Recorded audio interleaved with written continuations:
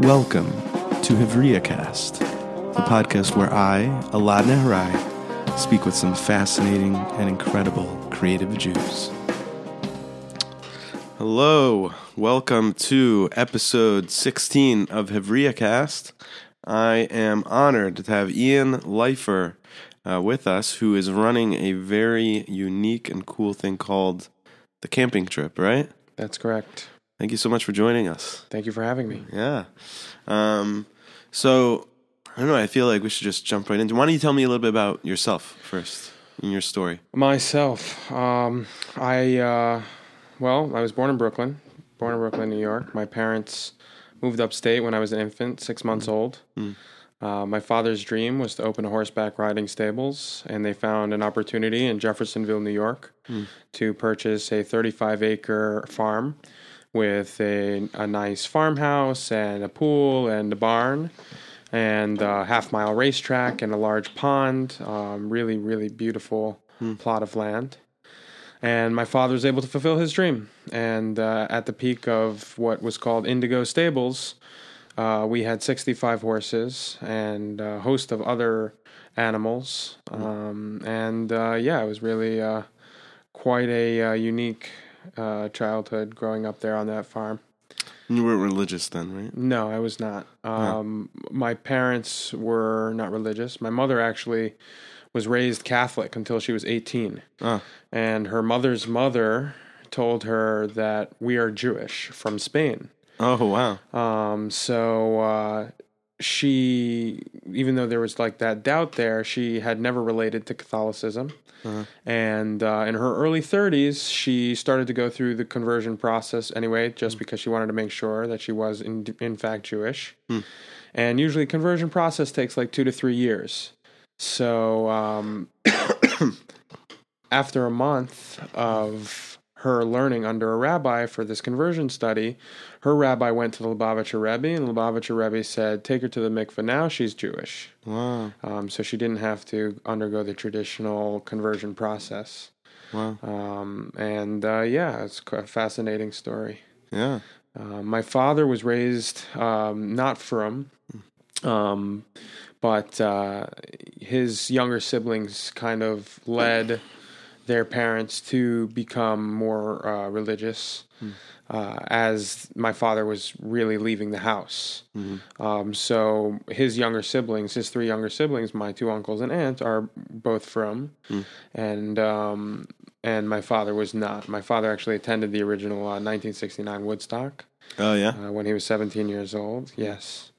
And, So you've kind of like carried on some of that in your own life, or? Yeah, absolutely. I mean, it's interesting because I wanted to honor him and honor his memory and his love for music because he was an incredible harmonica player, incredible blues harmonica player. Wow.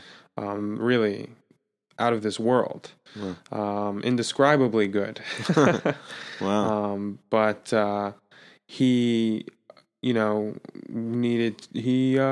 through very, very interesting experiences throughout his life. And I definitely felt that when I originally started this, that it was to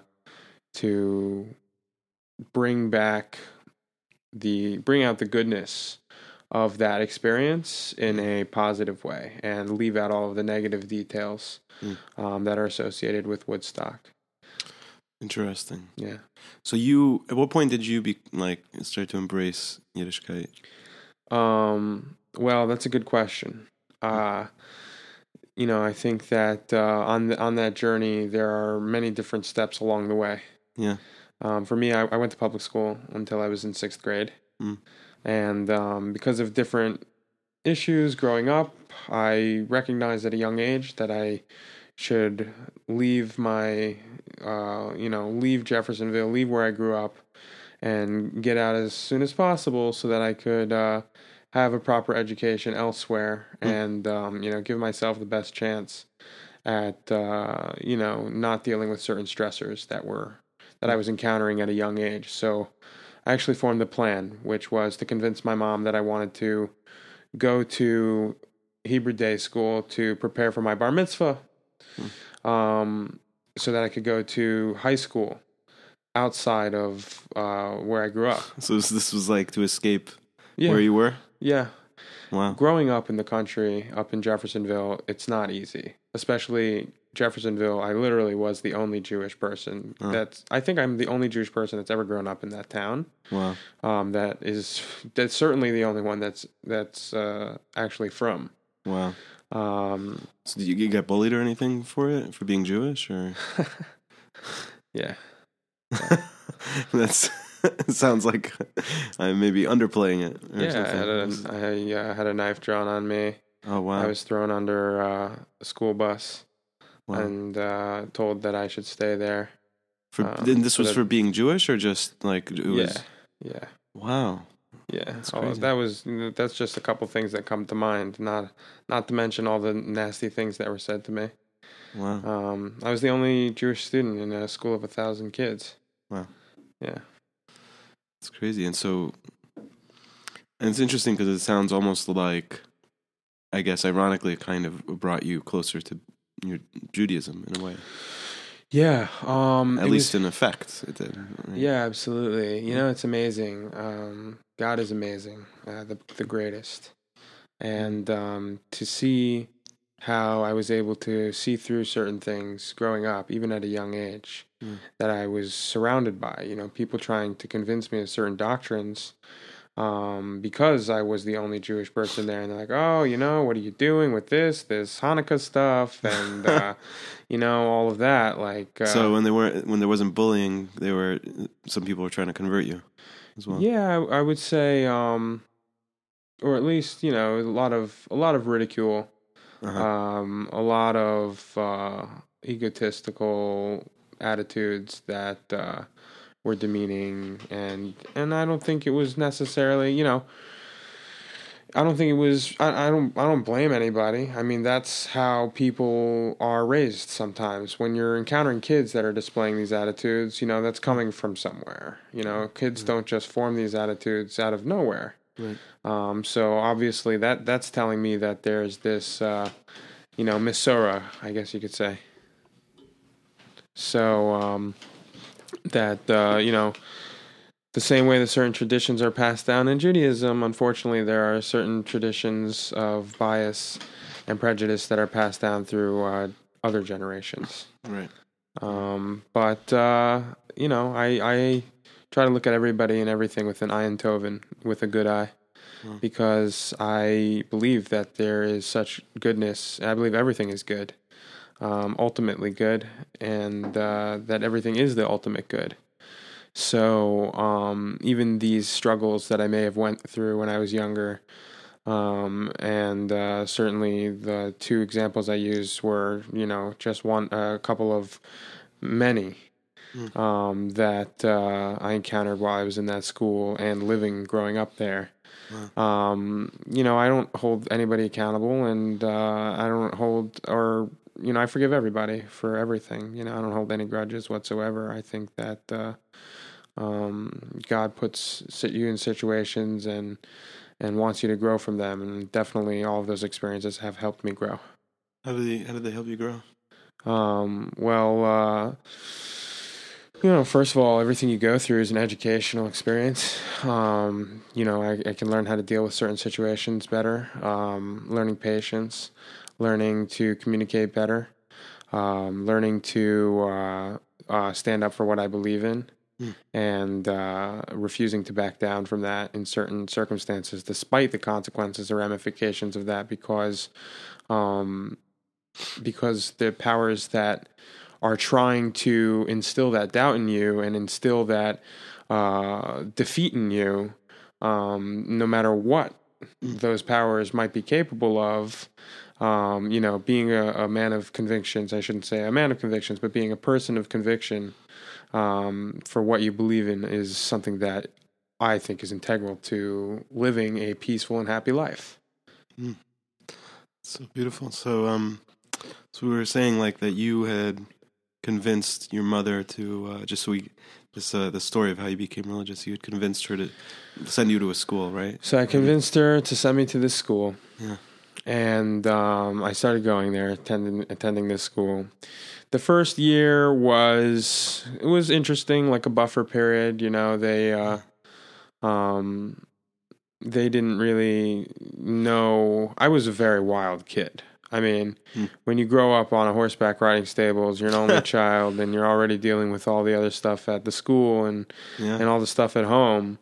And your escape is running through the woods like a madman, and trying to sneak up on animals and see how close you can get before they run away, and trying to get them to trust you enough so that you can actually walk up to like a deer and pet it. A lot of that was going on in my childhood, which I guess you could say is a typical for most people in general, but certainly for most Jewish people that grow up in the tri-state area. Definitely religious Jews there, Orthodox Jews. That's for sure. So, that first year was like a buffer period. I had an amazing rabbi for 7th and 8th grade who he recognized where I was at, and he was very, very cool with giving me leeway in certain regards and understanding that I wasn't necessarily in the right state of mind to be able to pay the most attention or do the work that needed to be done in Hebrew studies, and certainly not even close to grade level as most everyone else was. But that was the kind of school. That's the kind of school the Hebrew Day School of Sullivan, Ulster, and Orange counties is. Rabbi Fruchter, the principal there, is still one of the most influential people in my life, and he's helped me so much with so many things, including even now. We just spoke to him on the phone yesterday regarding having Hatzalah on standby at the event and having a Sefer Torah at the event, and anything he can do, he will do to contribute and help. And he has always supported me and always been there for me. In fact, even letting me, live at his house for a couple weeks on 2 occasions when, things were a little shaky. So I'm very blessed and very grateful to have had him and to still have him in my life. But beyond Hebrew Day School, I went to Moshe Aaron Yeshiva High School in New Jersey, which doesn't exist anymore, and then I transferred from there to Frisch and graduated from the Frisch School in Paramus. When I was in like 8th grade, I started this Kiruv camp, which is in Fallsburg, New York, called Camp Nagila. And the director of the camp gives this amazing shiur on to a select group of kids. It's like he handpicks the kids, and everyone that's in the camp, they have to have all from really almost, I would say 85% of kids are from non-religious backgrounds, and every student has to have 45 minutes of learning groups in the morning where they learn Torah with one of the counselors or something. And the director of the camp, Rabbi Schenker, he has to handpicks a select group of kids and spends a whole month basically proving that Judaism is real. And about 3 weeks in, it clicked for me that Judaism was real. And only I was 3 like, weeks, huh? 3 weeks. Yeah, it was pretty impressive, I must say. He brings up a couple of very interesting proofs. And I felt that, I had to make some changes in my life, some positive changes, at least in my own mindset, and take Judaism more seriously. So since then, you essentially started to embrace, like, I guess, like an Orthodox lifestyle, or? Well, it's interesting. I think, let me try and think the timeline of events. Yes, it was about a month after that summer that my father passed away. Oh, wow. And that was 3 weeks after moving out of Jeffersonville to New Jersey to start high school. Wow. So I was in this new place. I didn't know anyone. And my father passed away 3 weeks into school. And my recollection of it is that, I went from being a cool kid that, was trying to make friends and trying to get to know people and trying to make a name for myself in high school to being the kid that was saying Kaddish every day. Yeah. And you see how people generally don't know if they haven't experienced death on a personal level. it's tough for people to know how to react, especially when you're in high school, because most kids in high school haven't dealt with something like that. Right. So, it was difficult for me, certainly very difficult for me. And, at any age, losing a parent is difficult. You could be 60 and you lose someone, and it's very difficult.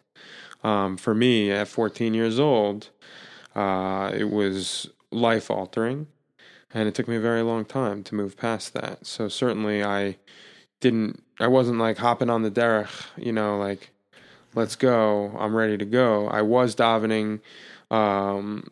My father's sisters, who I lived with, and she actually got remarried 2 weeks before he passed away.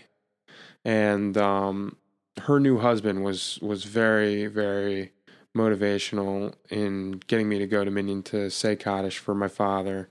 And I'm grateful to him for pushing me, even though at the time I really didn't want to even go and daven. Obviously, when you're in school, you have to be at davening, you have to be at prayers.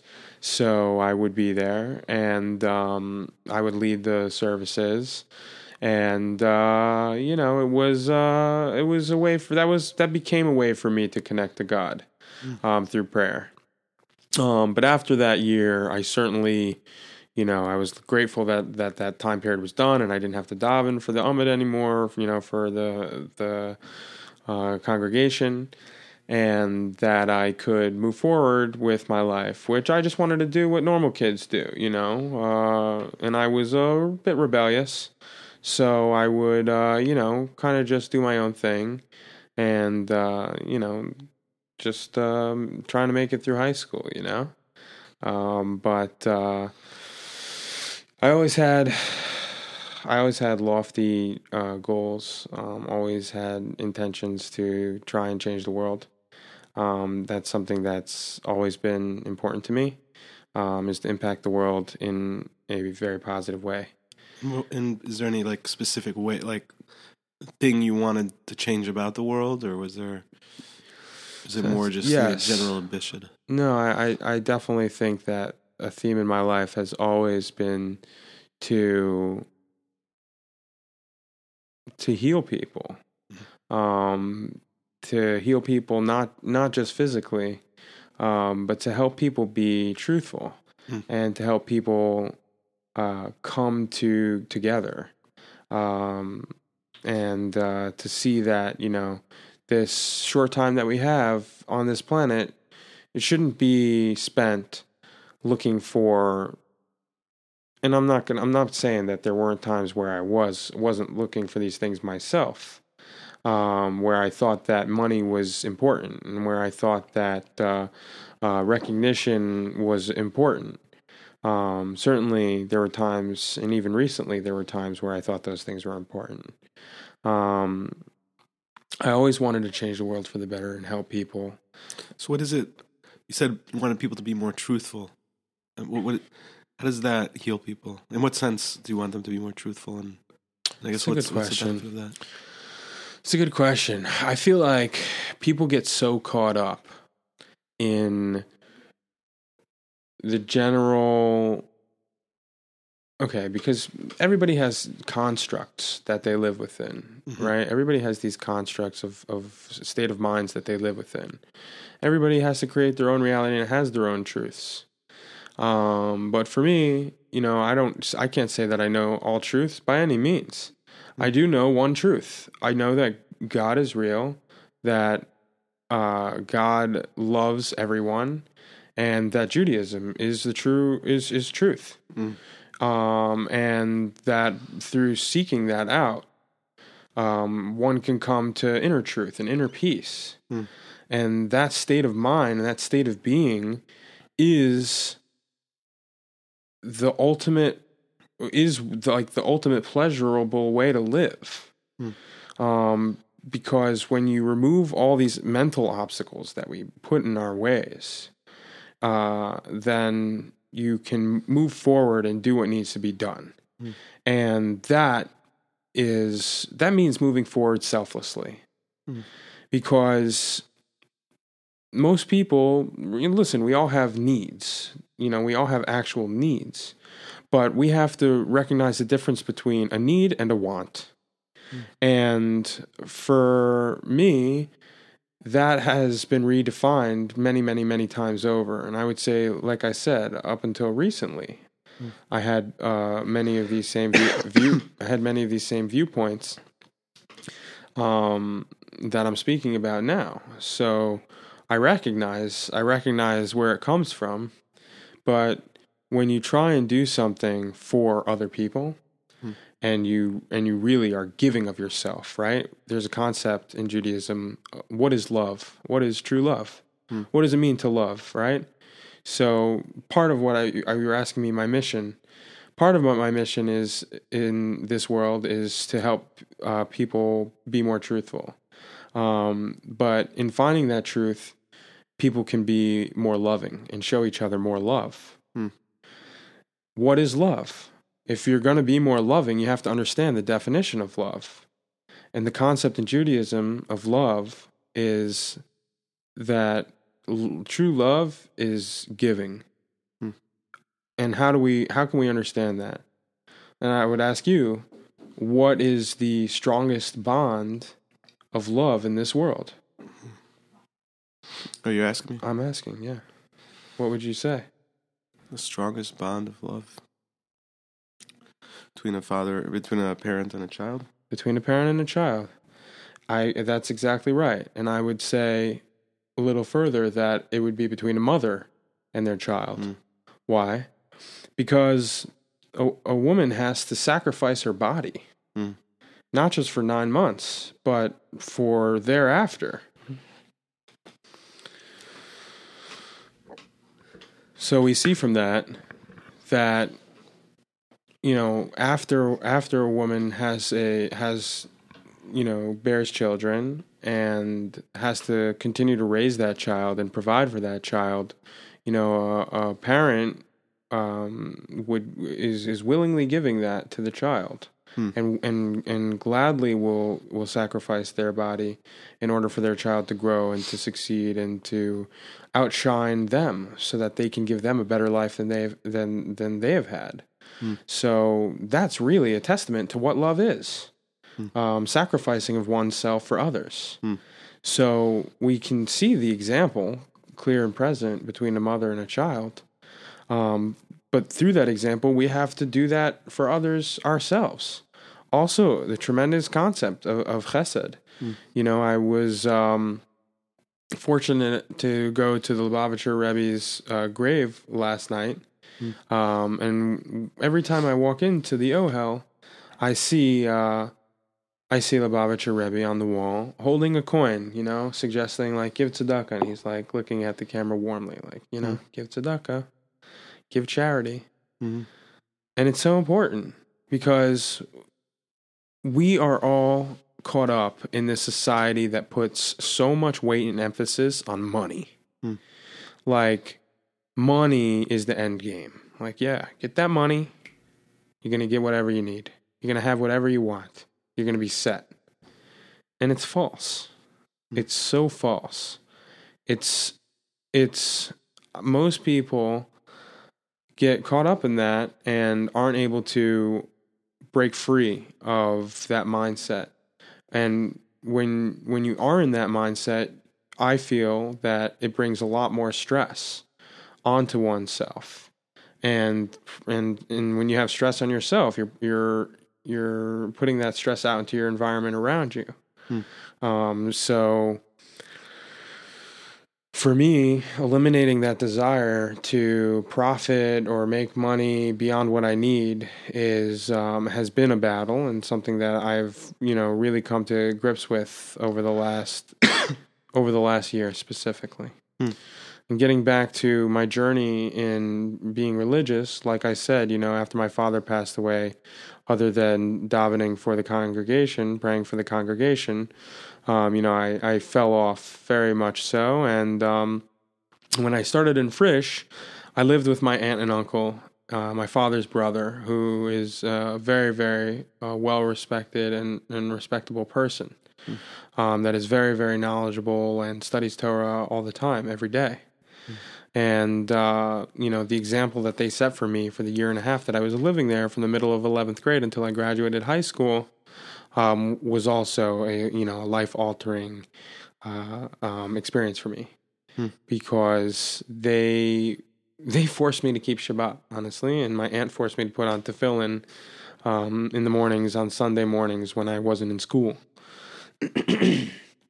And, I used to I'd be on Shabbos, like Friday night, I'd be like, oh, I'm going to sleep, and then I'd go into my room and I'd watch movies on my DVD player, and just chill. And, get the double features in and then pass out and show up late to shul, It's Teen Minion starts at 9:45, and my uncle wanted me to be there, so I'd go. Okay, I'd show up 10:30, no problem, whatever. They were understanding, but they did motivate me and they did push me, and that was the first taste of the peace that Shabbat brings, and the just that overall environment of holiness that is very conducive to growth.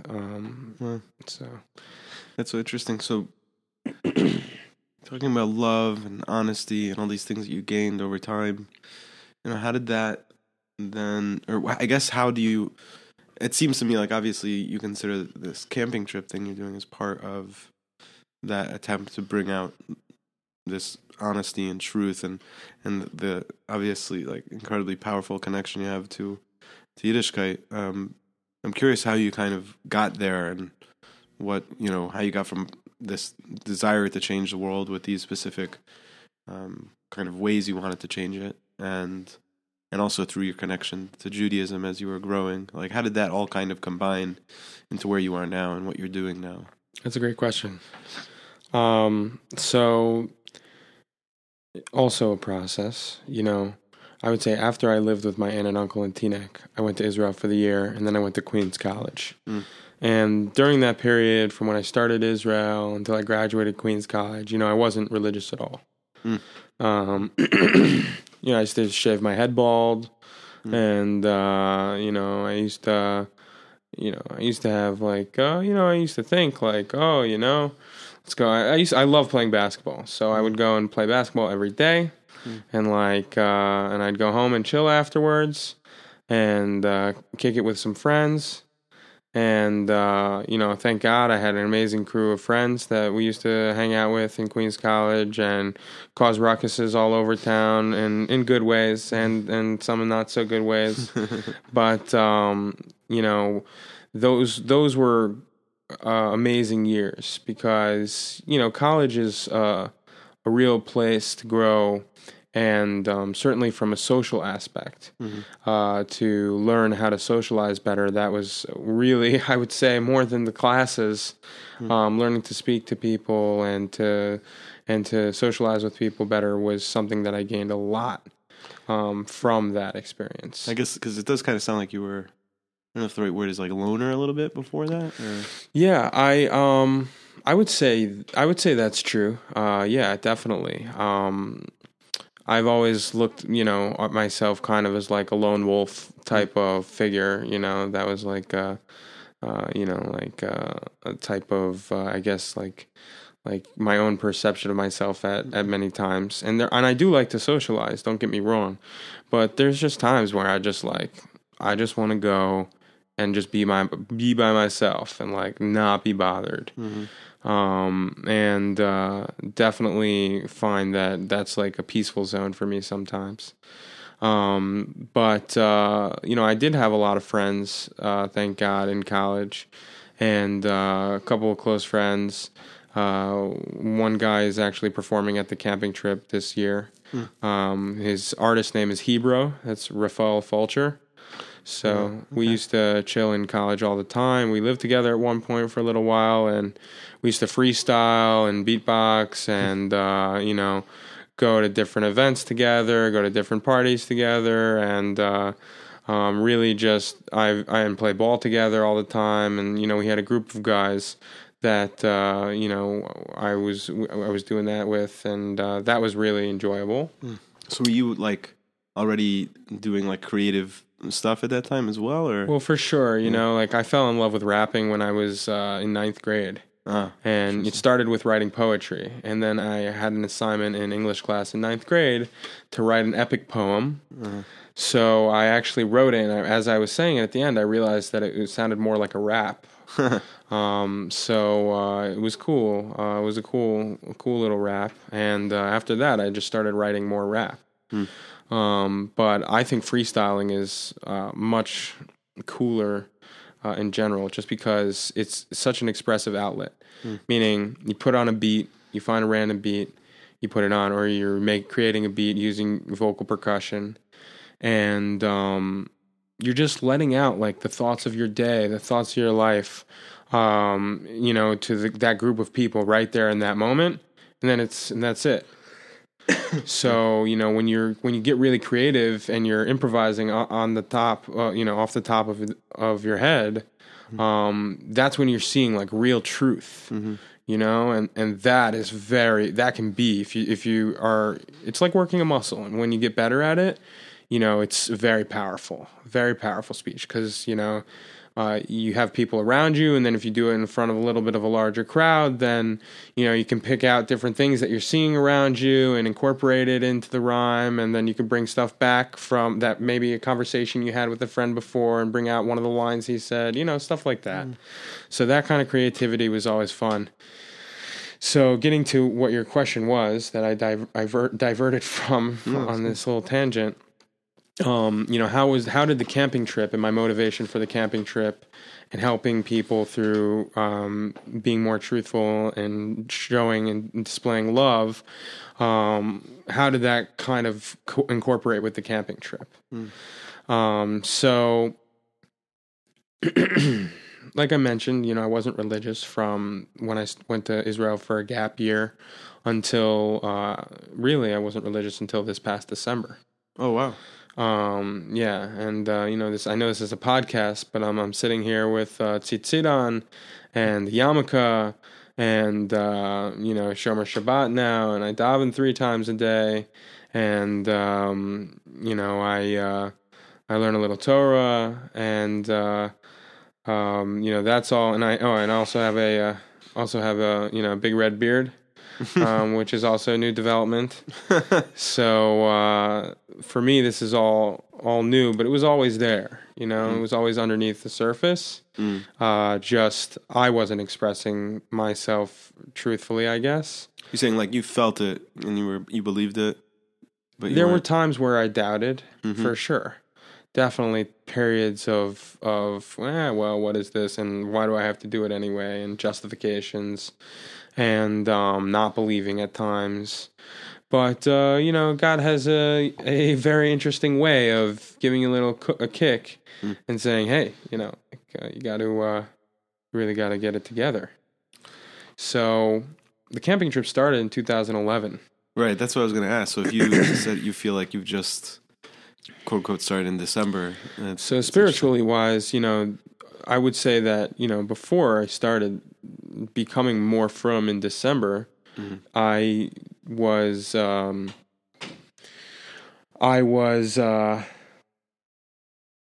sorry, just distracted.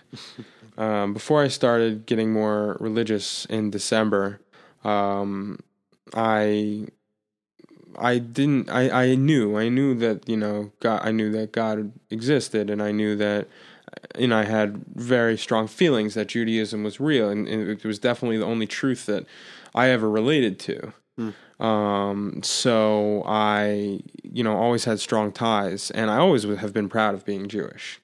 You know, that's something, because when you're growing up in that environment, as I described earlier, you know, repping the 613, 613 mitzvot, and repping Hashem and God,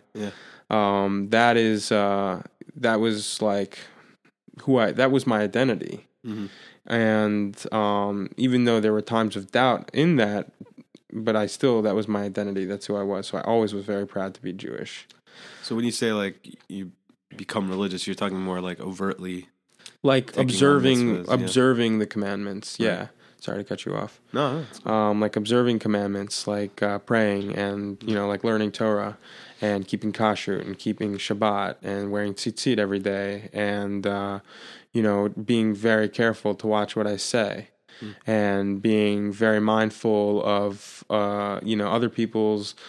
I guess I've generally always been mindful of other people's needs, not all the time. Certainly I've had my very selfish, very entitled phases. But now I would definitely say that being more religious is, teaches you that selflessness as well, that I had always preached, but maybe had not practiced. So the camping trip started in 2011. My college roommate, Daniel Nussbaum, said that there was a Fish concert, and I didn't know the band Fish at the time, but they were performing at Bethel Woods, and he knew that I had land up there, so he said, "Hey, Ian, a group of my friends, they want to go and camp out for Shabbat. Don't you have land near Bethel Woods? There's a Fish concert that Saturday night and Sunday night. We want to go." And I said, "Yeah, sounds cool. Sounds like a great idea." I hadn't been there in like 9 years. No, I was there once in 11 years. No, let me correct that again. I was there once in 7 years. Yeah. I was there one time in 7 years, and I said, listen, like nobody's been there for a long time, but we can go. Yeah, let's do it. So we went upstate, and we all camped out for Shabbat, 17 of us, on the land, and the land was so overgrown. It was crazy. It was just like going to a jungle, I couldn't even recognize it was so overgrown. And we all parked at the bottom of the driveway and camped out, made a fire, had Shabbat. It was absolutely beautiful. I remember specifically me and a couple friends going off to the side. Each of us had a bottle of wine, and just singing nigunim, and harmonizing and all hitting different harmonies and intertwining. It was beautiful, beautiful music. And everybody, heard us singing, so they all started coming over one by one to join in because it sounded so good. So these were like Hasidic guys, or no, just like regular modern Orthodox chill people, people from Long Island, people from Queens, people from LA, people from Florida, a multitude of modern Orthodox, what people would consider modern Orthodox. I don't like to put those labels, but just to identify, give a type, what people would consider to be modern Orthodox. I believe that all Jews are Jews under construction. So we had Shabbat, and then Motzei Shabbat I went to Fish, and I had a roommate in Israel that loved Fish, and he used to play them all the time, and I would say, "Hey man, can you turn that down?" Like, wasn't a big fan, and then my college roommates, they were big Fish fans, and they would play it, and I would be like, "All right, it sounds cool." But that night, that concert absolutely blew my mind. Yeah, that's what everyone says about Fish. You have to go to a show. Absolutely, and it's not always one show. Like, you can't just always go to one show. Sometimes it takes 2 or 3 shows, but then you start to see like what it's about, and you start to understand and appreciate. If you can recognize good music, then you start to understand and appreciate. And it was interesting because earlier that day, we took a hike through the woods on Shabbat. And there's a large creek on my property. It's like 60 feet wide, and it's different depths depending on where you are and whether it's rained recently or not. And when we were hanging out over there, we were walking through some of the back fields. It was interesting because as we were preparing for this Shabbat, I was thinking, like, we're going up there for a concert, but I have enough land, like, maybe I could do this on my land someday. And when we got there, I started, like, looking at the land a little differently, starting to see, like, where things could go.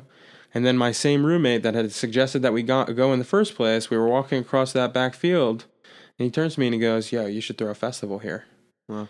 And I was like, dude, I've been thinking about it. I was thinking about that since last few days. And he's like, "Yeah, absolutely, you should do it."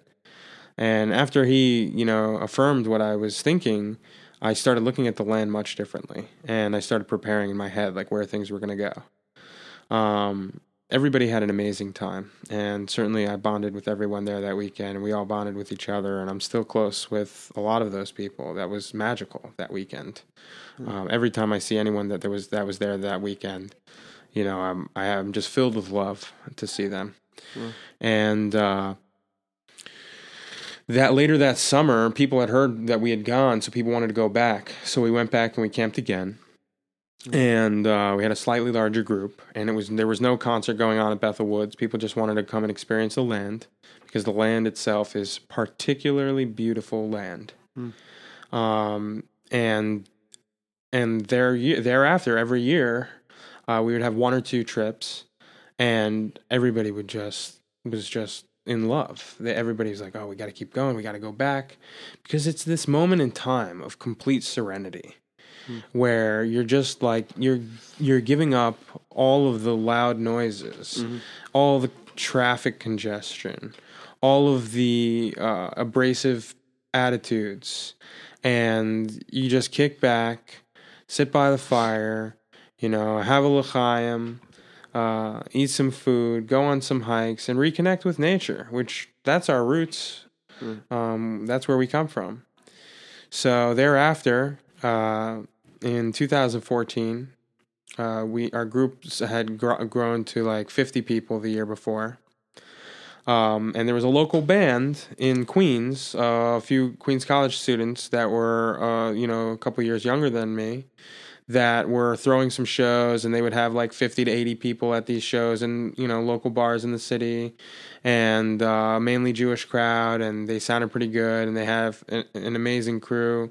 Incredible lead guitarist Craig Auerbacher, and vocalist, and I believe he was playing bass. No, he wasn't on bass.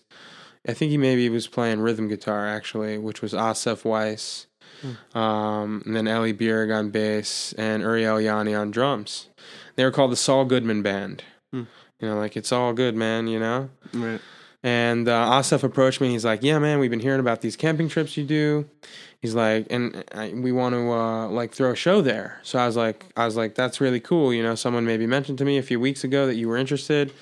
I said, "All right, let's make a deal." So we made a deal that if they brought less than 50 people, I'd pay them $250. And if they brought more than 50 people, I'd pay them $350. So we had 61 people for Shabbat, and another 30 people came on Motzei Shabbat for the concert. And it was fantastic. It was absolutely spectacular. Everybody just also fell in love all over again. And then Shabbat culminated in this musical experience that everybody loved.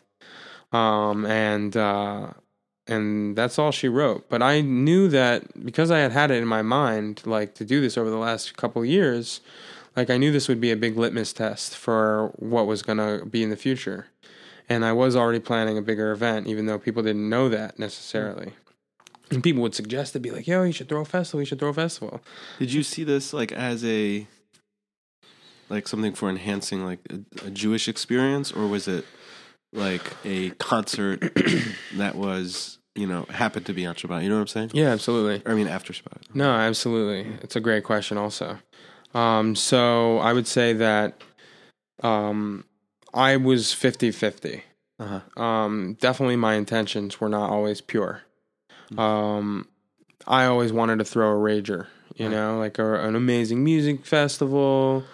And we'll have all these people come, and we could have 5,000 people one day on the land because the land could hold it. And it was my mom, honestly. She motivated me to keep it Jewish, and she said to me that I needed to, I am Jewish, So I should be proud to do something like that in a Jewish way. And it's interesting because, it took me a long time to not just knock off her opinions, say, "Oh, Mom, like, what are you talking about?" Like growing up, I wouldn't take her advice so seriously. Is your mom Orthodox or? My mom is, like I said, every Jew is a Jew under construction. Mm-hmm. So, like I mentioned that she was raised Catholic. Right. And certainly went through her own host of struggles. Right. My mom is an incredibly spiritually lofty person. Right. And her emunah is incredible. Okay, so even though she may not be as observant as other people, and she started keeping Shabbat also recently. Oh, yeah? Which is cool, And she davens, she prays every day. She says a little bit of prayer every day. It's just funny because your story, just the only reason I asked was because it reminded me of, like, part of my story becoming religious was I was very into Eastern religions. I was so into all that stuff. And my mom, who's secular Israeli, told me, if you're looking into all these religions, why aren't you spending some time on Judaism, Yeah, absolutely. And so I picked up this book about it, and next thing I know, I'm going to Chabad, etc. So it's the mothers of the Jewish people that are going to save and bring Mashiach, Apparently. It's true. It's true. So, her strength and her faith in doing that really was impactful on the intentions of hosting this event. And also, the event developed naturally that way because all my friends were Jewish, so that were coming to these events. So, even though I wasn't really observing Shabbat at the time, people would be like upset after, and they'd be like, we didn't have an Eruv. It's a big problem for me. Like, I need to be able to eat food outside and like hold a plate, but like I can't because I can't carry. Mm-hmm. Like, I can't even carry this water bottle from here to there. It's like, whoa, like that's a real problem for my friends, and I have to respect their needs and make sure that their needs are all accommodated. So I built a small Eruv, a couple 100 square feet of an Eruv just so people had that. And then it was like, well, Ian, like, we can't be, like, putting wood in the fire on Shabbos. It's like, what are you going to do? So I hired non-Jewish people to come and stoke the fire on Shabbat. So this was after you had already started the camping trip? Is that so? That was this yeah. These things developed over a number of years. So this was like the evolution of this festival this music festival that you were building up. So I wouldn't call it a music festival. Okay. People call it a music festival, but it's not a music festival. It's a Shabbat festival. Okay. And really, it's a festival for God. And that has developed into what it is now. So that's now it's like the focus is on Shabbat and on the experience as a Jewish person experience. Yeah, absolutely. I mean, really what I'm trying to create, because people have these, like I said, these constructs in their mind. Like, people hear, oh, it's an Orthodox festival. Mm-hmm. Then, well, like, I'm not Orthodox. Like, I don't keep Shabbat. I don't keep kosher. Like, why would I go to this? It's like, no, that's not what's going on here. At the first camping trip that blew up, which was in 2015, 2 years ago, I booked a band called Pigeons Playing Ping Pong. And there had been word and rumors that they were really good. And I had an opportunity to book them for a great deal. And I saw that they had a lot of positive things coming up that summer. So I knew that I had to hop on it and just go from there. And, I ran out some budget and saw that I could, it was feasible. Maybe I would break even. Maybe I would lose a little money on the first year. But once everyone came, they would see the land, they would see the experience that was created for them, and they would fall in love. Just as everyone else that had come to the land in the past had fallen in love. So I booked them, and then I saw, well, hey, like, no one that I know really knows who these people are, except for like a group of like 20, 30 people. So I was like, okay, so I got to get a couple of Jewish acts involved here as well. And there was opportunity with Zusha emerging on the scene, and I went to high school with two of the guys in Zusha. Right. And then people had suggested Genome Project to me. They said Genome Project was great. And I booked those 3 guys for headliners. I had a friend that was a DJ, and asked him to come and be a part of it. And 405 people came and paid to go to the event. Another 200 plus people came throughout the weekend. That people coming for free, artists that were there for free, people helping, being part of the event. And it was this insane scene, insane. We built an Eruv around 68 acres of land. Wow. We got a Sefer Torah, borrowed a Sefer Torah for laning. We provided glatt kosher food. And we had 2 food trucks on site, one Fleisig meat truck and one sushi truck. It was insane. The preparation is insane. And I didn't have any help until 2 weeks before. 2 people were like, hey, do you need help? And it's like, yeah, I'm up to my neck in water here. I need someone to give me a little support. And, one guy came in that was incredibly crucial. And that was Aaron Glanstein, who is...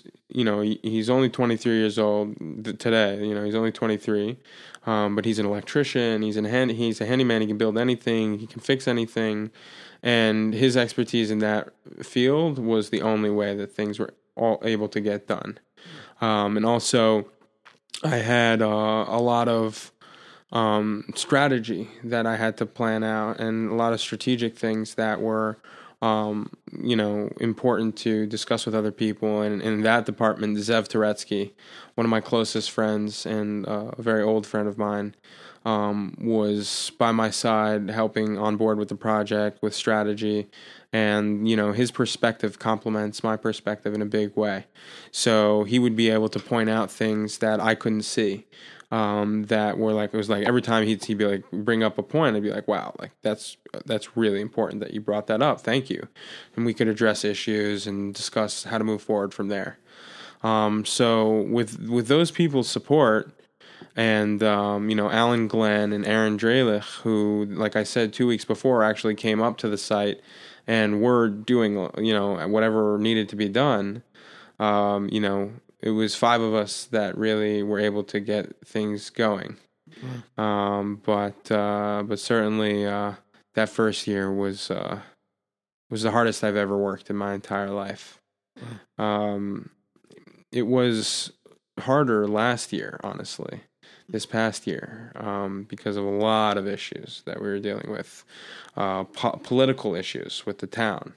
And I've had to deal with a lot of legalities to get this through. Wow. Which it's very controversial because a local politician made an anti-Semitic comment to my face and led me into a trap legally. Sued me before the event last year after telling me that if I went ahead and got a permit, that town wouldn't bother me. I could go ahead and do it. Sullivan County. It's a very interesting place. This is near where you grew up? Oh, yeah. Oh, yeah.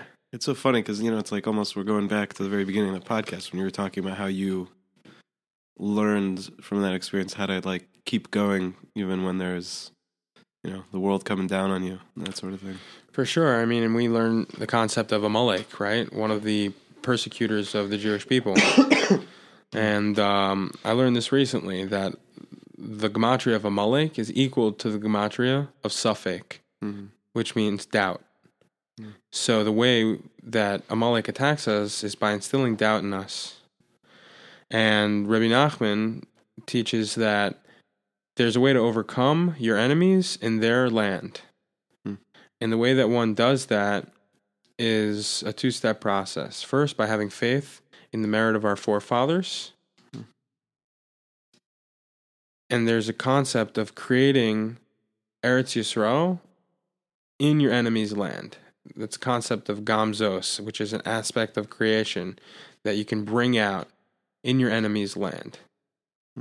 And by having faith in the merit of our forefathers and looking at our enemies and saying, wow, if God is one, and we are all part of that oneness, then these adversarial forces we're facing are also a part of that oneness. We also learn that God only gives us the ultimate good because he wants us to have the ultimate good. So even though we might perceive something as bad, it's actually part of the ultimate good, which means that those adversarial forces are actually a part of that ultimate good. So by recognizing that, you can see your adversaries as good, and you're supposed to look at them with a good eye, with an ayin tovin.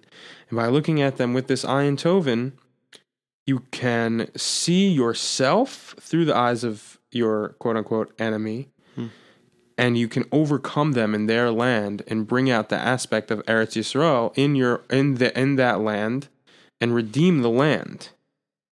So this concept is key. And recognizing that when you're on a mission that you have pure intentions with to truly help the Jewish people in a selfless way, and you remove all notions of ego from that, then you should forge forward and overcome. And it's important to do that because God's in control. Amalek doesn't dictate what is going to happen to me. God dictates what's going to happen to me. And as long as my intentions remain pure, as long as I'm still seeking to help the Jewish people come closer to each other and come closer to God through an experience that anyone from any background of Judaism or any background of not being Jewish can come and have an incredible time, because that's what the camping trip is. The camping trip is creating this aspect of living that hasn't been seen since, in my opinion, since Har Sinai or since the Beis Hamikdash stood. If everything's in line with halacha, if everything's in line and kosher, then what's the problem with people coming together and rocking out to an incredible trap DJ set on Saturday night, or coming out and rocking out together at a Matas Yahu show or a jam band show of people that aren't necessarily Jewish? If everything is meeting those standards, then great. Let's go. Let's go party together. Let's have an amazing time and celebrate being alive, celebrate God, and celebrate Shabbat together. That's what life is. So, I guess, I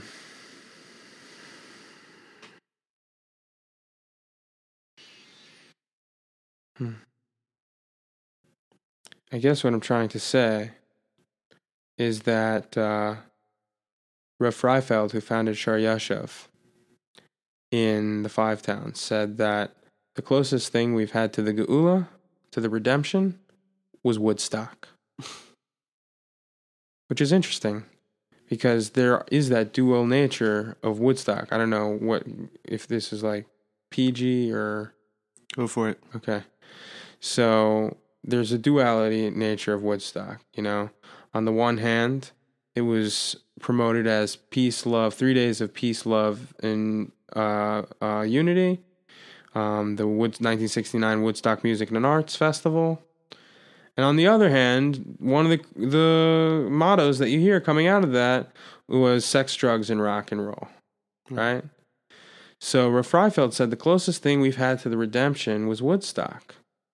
But he said that the problem with Woodstock was that Shabbat and halacha were not safeguarded and were not kept. Think about it. 600,000 people coming together in peace, love, and unity in one place. So for the first time that happened since Har Sinai. So I feel that the camping trip is a rectification of that.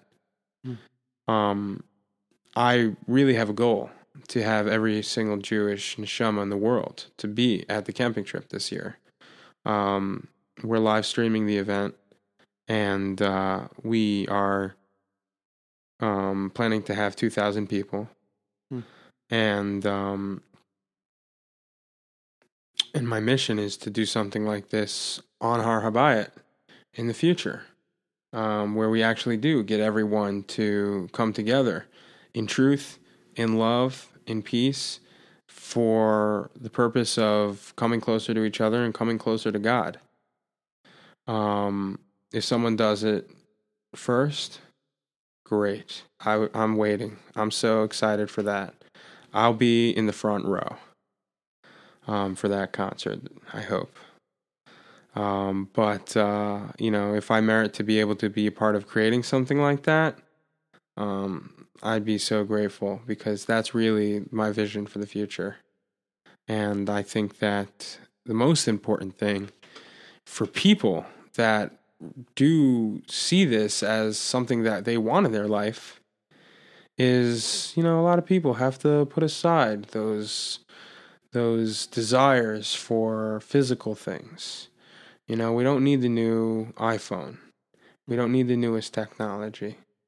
If you're trying to do important work and you need it for doing important work to help bring the Jewish people closer, to help elevate them and bring them closer to God, okay, so that's good. Then, go out and get what you need to do that. If you need a new iPhone, if you need a new computer to do that, then do that. But to be worried about having nice clothing and about having things, materialistic things, and being perceived a certain way by people for egotistical reasons, people have to recognize to put that aside. And that moving forward selflessly to help create this event, which I'm not talking about the camping trip now, I'm talking about this awesome event on Har HaBayit. That is key. That's key. Everybody's waiting for Mashiach, but everybody has to bring out the Mashiach in themselves, because it's not going to happen unless we're all in it together. And we are all in it together. So the question is, what are people waiting for? Because, and I'm not judging, I understand. I was part of that multitude of waiting. But the struggles that I've gone through in this last year, of the fallout of the legal proceedings that I was going through, I gained a tremendous amount of appreciation. And through gaining that appreciation, and through a lot of other incredible spiritual experiences that have brought me to where I am now, as I mentioned, observing more of the mitzvot, I recognize how important it is for everybody to commit to that aspect and just say, this life is not about me. It's not about things that I want. It's about sustaining the spiritual aspect of myself, coming closer to God, and helping other people come close to God. And by doing that in a natural way, not in a forcible way. And that's why the camping trip is the most suitable for that. Or not just the camping trip, but any environment like that that's completely inclusive and not exclusive. Because I want everyone to come. I want everyone to be there. And I haven't made a dime off of this. And certainly I put in a year's worth of work to do this event without any desire. And this is my kavana now. This is my intention now. When I started doing this, I had intentions to make money. I was looking forward to getting recognition and being respected and making a lot of friends, being popular, getting women, all that sort of stuff. For me now, I've removed that aspect because it's not about that at all.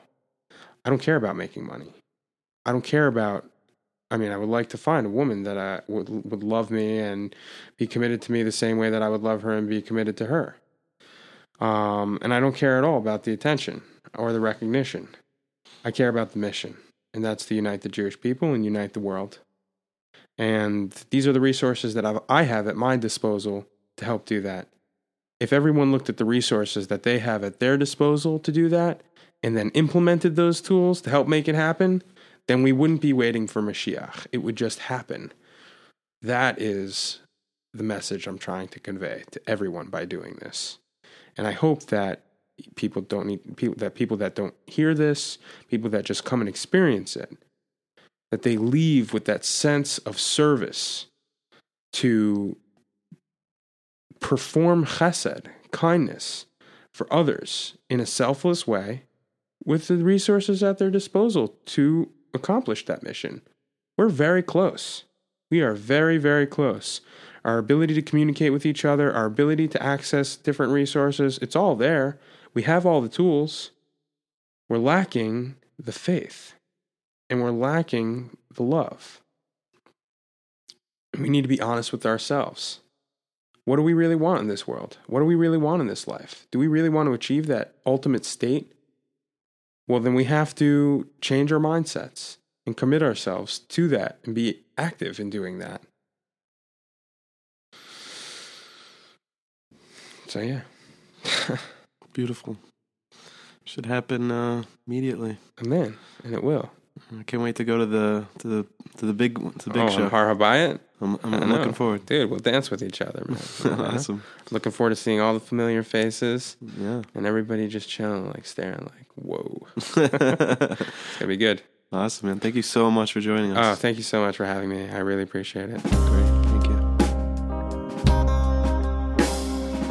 Thank you for listening to HevriaCast. I'm Elad Neharai.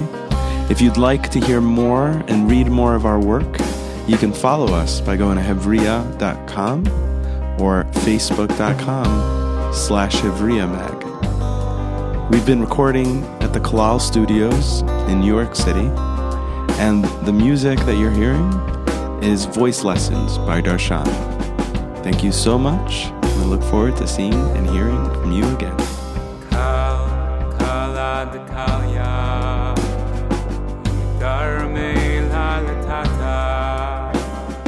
Kal